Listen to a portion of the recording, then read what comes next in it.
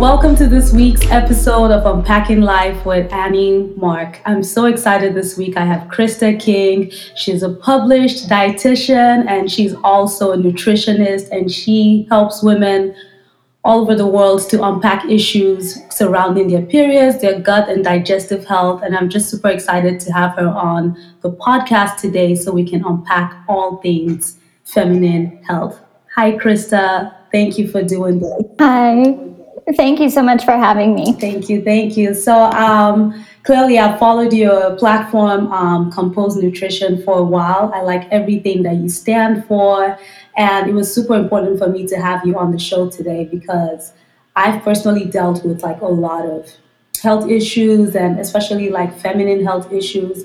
And I know a lot of women just have a hard time understanding what to do, what foods they need to take to heal their bodies and all of that stuff. So I wanted to definitely have you on today so we could unpack that. But before we do that, I wanted to give you a moment to kind of tell the audience a little bit about yourself. Yeah, absolutely. So my name is Krista King. I am a registered dietitian and I practice integrative nutrition, functional nutrition. Basically, that means looking at how all of the systems in the body work together and taking the best practices from conventional health and medicine, nutrition, and integrating that with more holistic practices. So I share education tools, programs, resources, and also work with clients one-on-one in the really hormone health, gut health, mental health, kind of how all those kind of intersect. Yes. Space. Awesome. So let's dive into it. So my first question for you would be, can we kind of give a brief overview of some of the common diagnoses that women normally get as pertains to like the feminine health? And would you say some of these things are like lifestyle based, or they genetic based, or do we just don't have enough information about that? Yeah, well, commonly, not necessarily a diagnosis, but something a lot of us, we may, get told about from our, providers is experiencing PMS or premenstrual syndrome, and a significant portion of us are experiencing, some form of that, whether that is period pain, cramping, skin issues, bloating, mood changes. So that is kind of a common experience, and as I'm sure we'll dive into later on, and how that's not necessarily normal. Right. But other conditions that are really common, PCOS or polycystic ovarian syndrome, more on the period pain side of things, we could have endometriosis, ovarian cysts, fibroids. So there are different diagnoses that we could, encounter, but really any sort of symptom that we kind of lump under these hormonal related symptoms, or it's just my hormone or just my cycle, those are all signs from our body to take a little bit of a deeper look, and we can be genetically primed to have a certain condition, but our lifestyle and nutrition can really influence how that shows up for us and how we manage any diagnosed condition that we may have. And I'm glad that you said that. Another one that is not so common, but I think that's one that I also shared with you, is one that I also personally struggled with, which is adenomyosis. I know that's not so common, or a lot of people don't really know about that, but that is definitely another one that I think women go through. And what would you say are like some of the common symptoms that they should be looking out as far as like PMS? What would be some of the symptoms that they need to look out for? Yeah, really any sort of period pain. Pain is really, in any form, is a sign of inflammation in the body. So when we're thinking about PMS, that could be cramps, menstrual cramps, backaches, headaches, really any sort of pain, skin issues. So we may encounter some breakouts before our period arrives. Some people may experience that more mid-cycle, or really all the time, just depending on what the root cause is driving that. Fatigue, really extreme fatigue. It's normal to have a little bit of light fatigue. Our hormones are at the lowest point during our period, but really this extreme fatigue, low energy, super low energy, mood swings, sleep issues, gut issues, and really a heavy or painful period are all things to think about. Yeah, because I think what it is some of us, I know before I had the knowledge that I have now, I used to think that pain was just something that was normal. You know, it was just something I had to go through. And so it was like, before my cycle comes, just pack up on my chamomile tea and all of that stuff. And, you know, it felt like it was normal, but it's really not something that is normal. So that would be like a red flag. You need to check out what's going on with yourself, would you say? Yeah, absolutely. Yeah, if we're experiencing any sort of pain, we're told it's normal, but the really slight distinction there is that it's really common, Right. but common doesn't necessarily mean normal. And so there are root causes, there are reasons why these symptoms are showing up. And a lot of times we may be really used to trying to address the symptom, but we really need to ask, why is the symptom here? Because there can be different reasons from person to person. Right, right.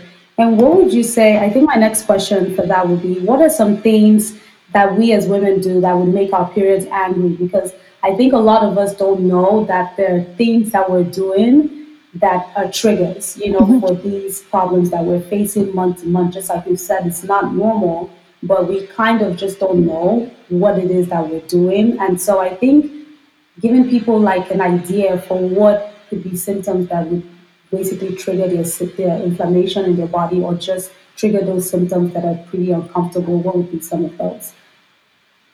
Yeah, so anything that can really be interpreted by the body as a source of stress. So some examples would be really not eating consistent meals, so blood sugar swings where we're either, not eating enough, or just not building our meals with, protein, carbs, and fats, or going too long between meals, skipping meals. All of those in those various forms can be stressful on the body. Not taking rest days, not getting enough sleep, overdoing it on caffeine, certain nutrient deficiencies, because certain nutrients are really important for our hormone production. Our day-to-day stress, do we have tools in place to, how we can help manage some of that?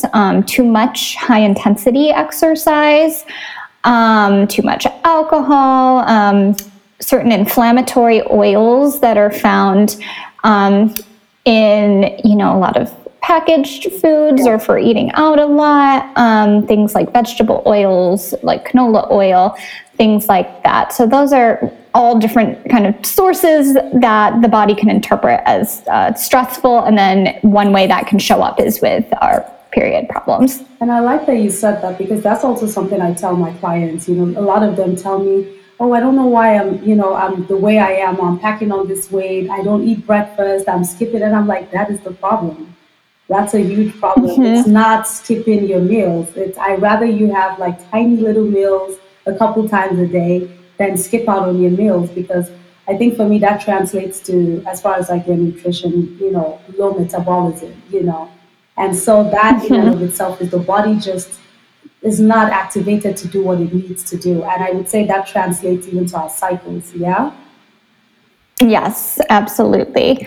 Yeah, because our body, all of the different things that our bodies do require nutrients, and we have our macronutrients, that's our carbs, protein, fats, and our micronutrients, that's our vitamins and minerals, and we need all of those things in different, it'll vary a bit from person to person, but in general, if we're missing something, then our body doesn't have the raw building blocks, the raw materials to carry out the things that it needs to do. And that can, be a huge root cause of certain symptoms that we're experiencing. And what are some things, as far as like, would you say stress? I know we've touched up on that like pretty lightly, but would you say stress, lack of sleep, lack of exercise, do those really play a part in aggravating the symptoms that people experience as far as their cycles are concerned? Yeah, absolutely. Stress is, one of the major root causes that, pretty much we're all experiencing on some level, but that can really, really impact our cycles.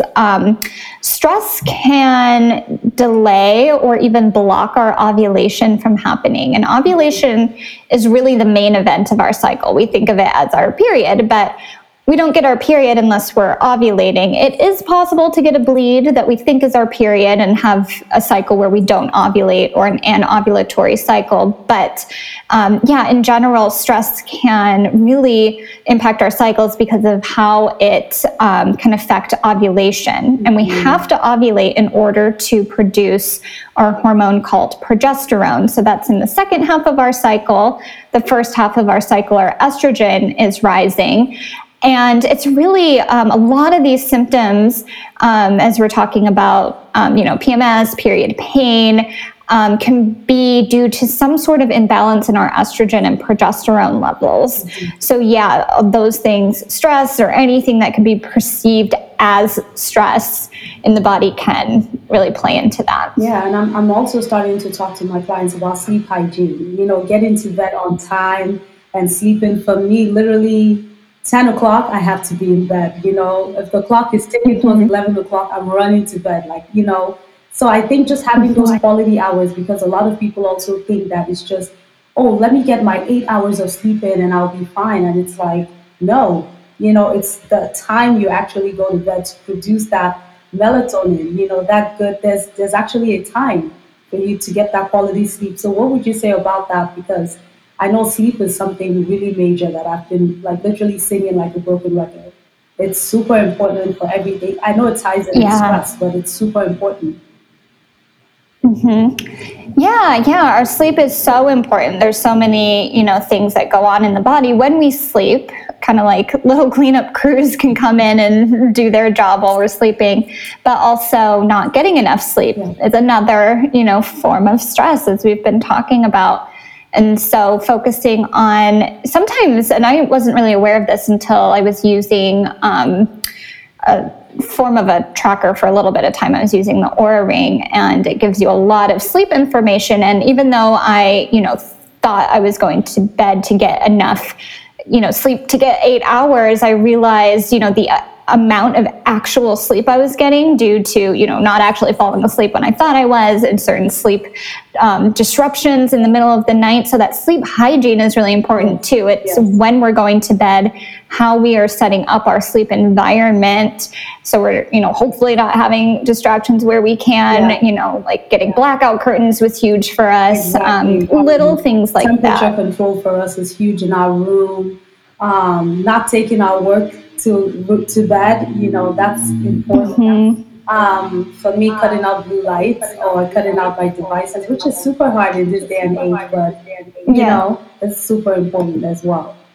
Okay, so I think the next thing I would ask you is, what are some tips on lifestyle changes and nutrition changes that our audience can make to start to see improvements? I know, obviously this is your specialty and you do this with people all the time, but if you were just to give them a crunch course on the things that they need to do in lifestyle and diet and things like that, that would ultimately kind of see them on the path to feeling better, what would be those things?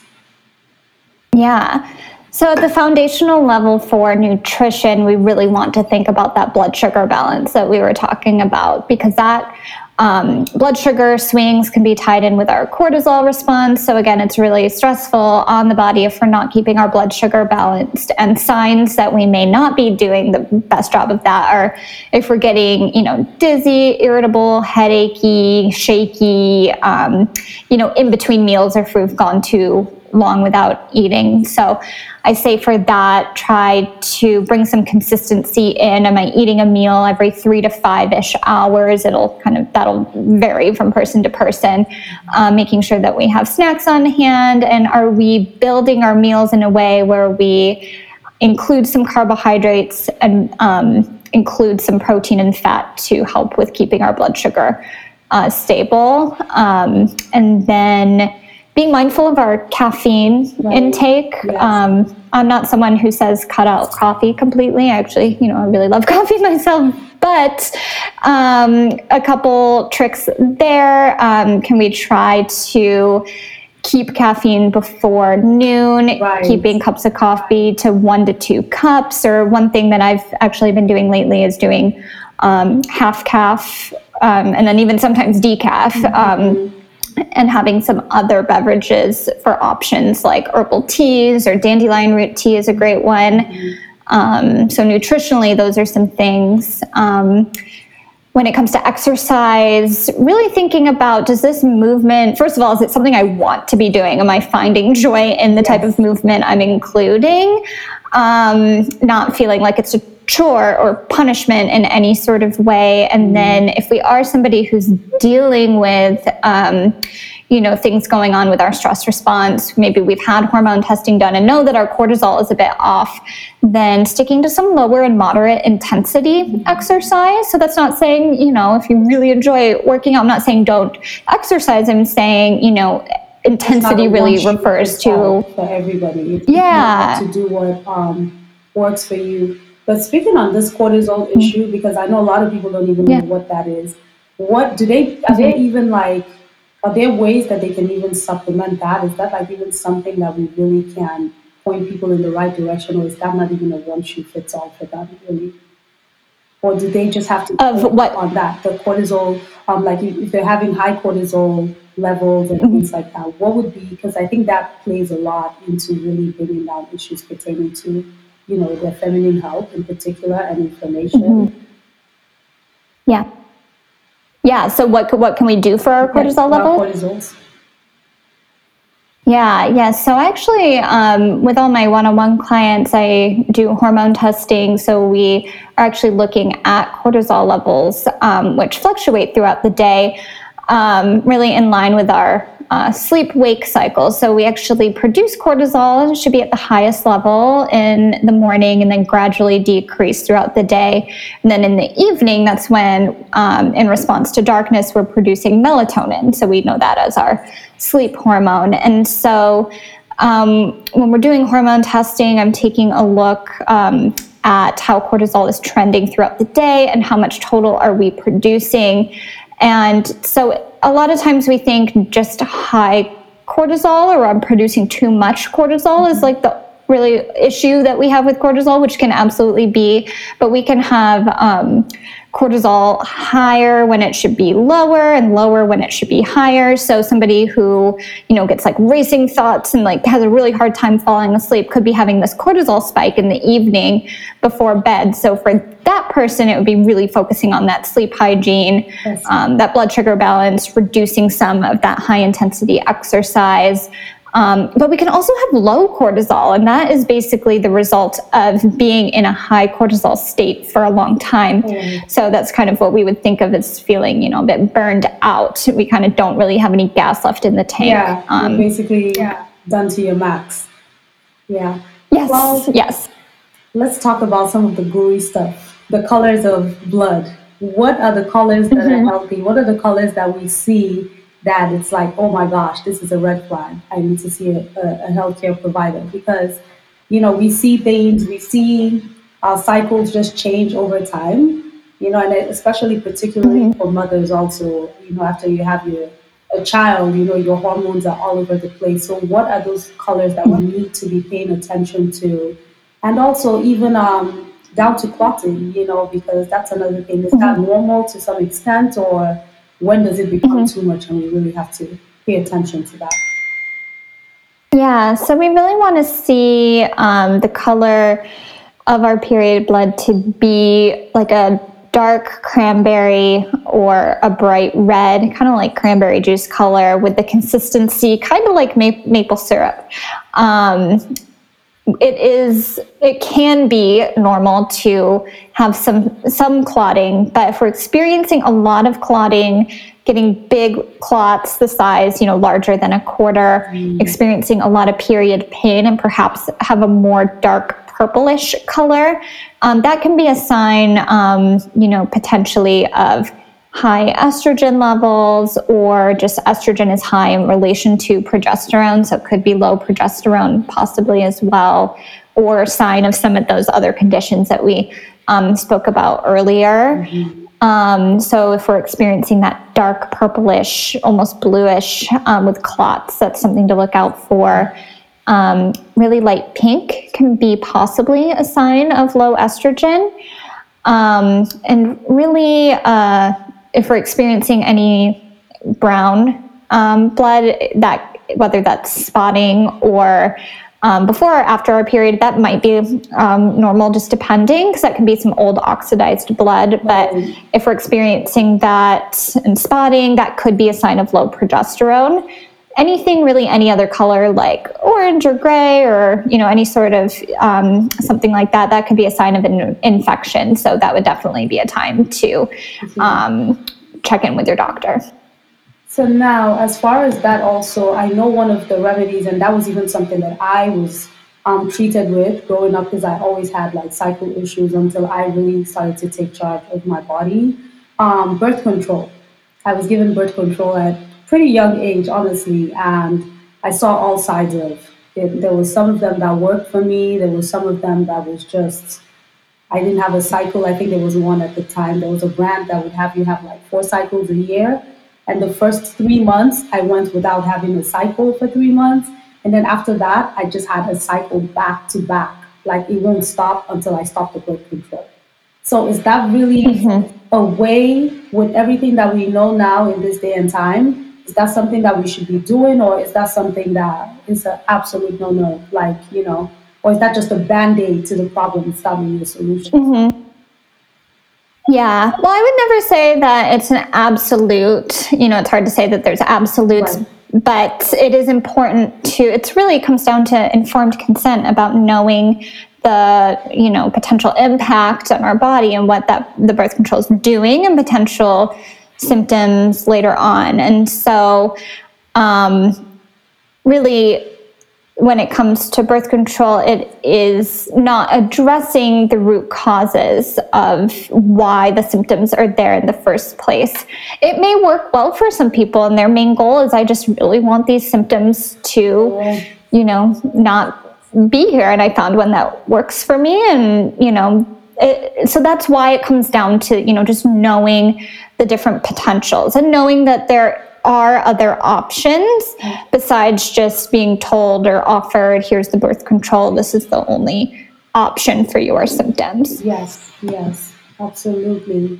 Okay, and now I know periods are not really a one shoe fits all, but is there anything that people can do to ensure that they have optimal health?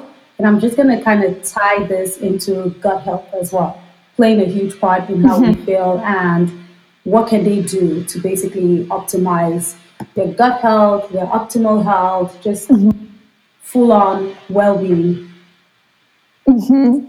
Yeah, gut health can definitely impact our hormones and our cycles, and we could be experiencing all kinds of symptoms when it comes to gut health. So we do want to be optimizing that as well. And in terms of just supporting our bodies in general, we were talking about that blood sugar balance piece before, but really kind of doing an inventory of, the different stressors that could be potential, for you, because stress can also really impact our gut health.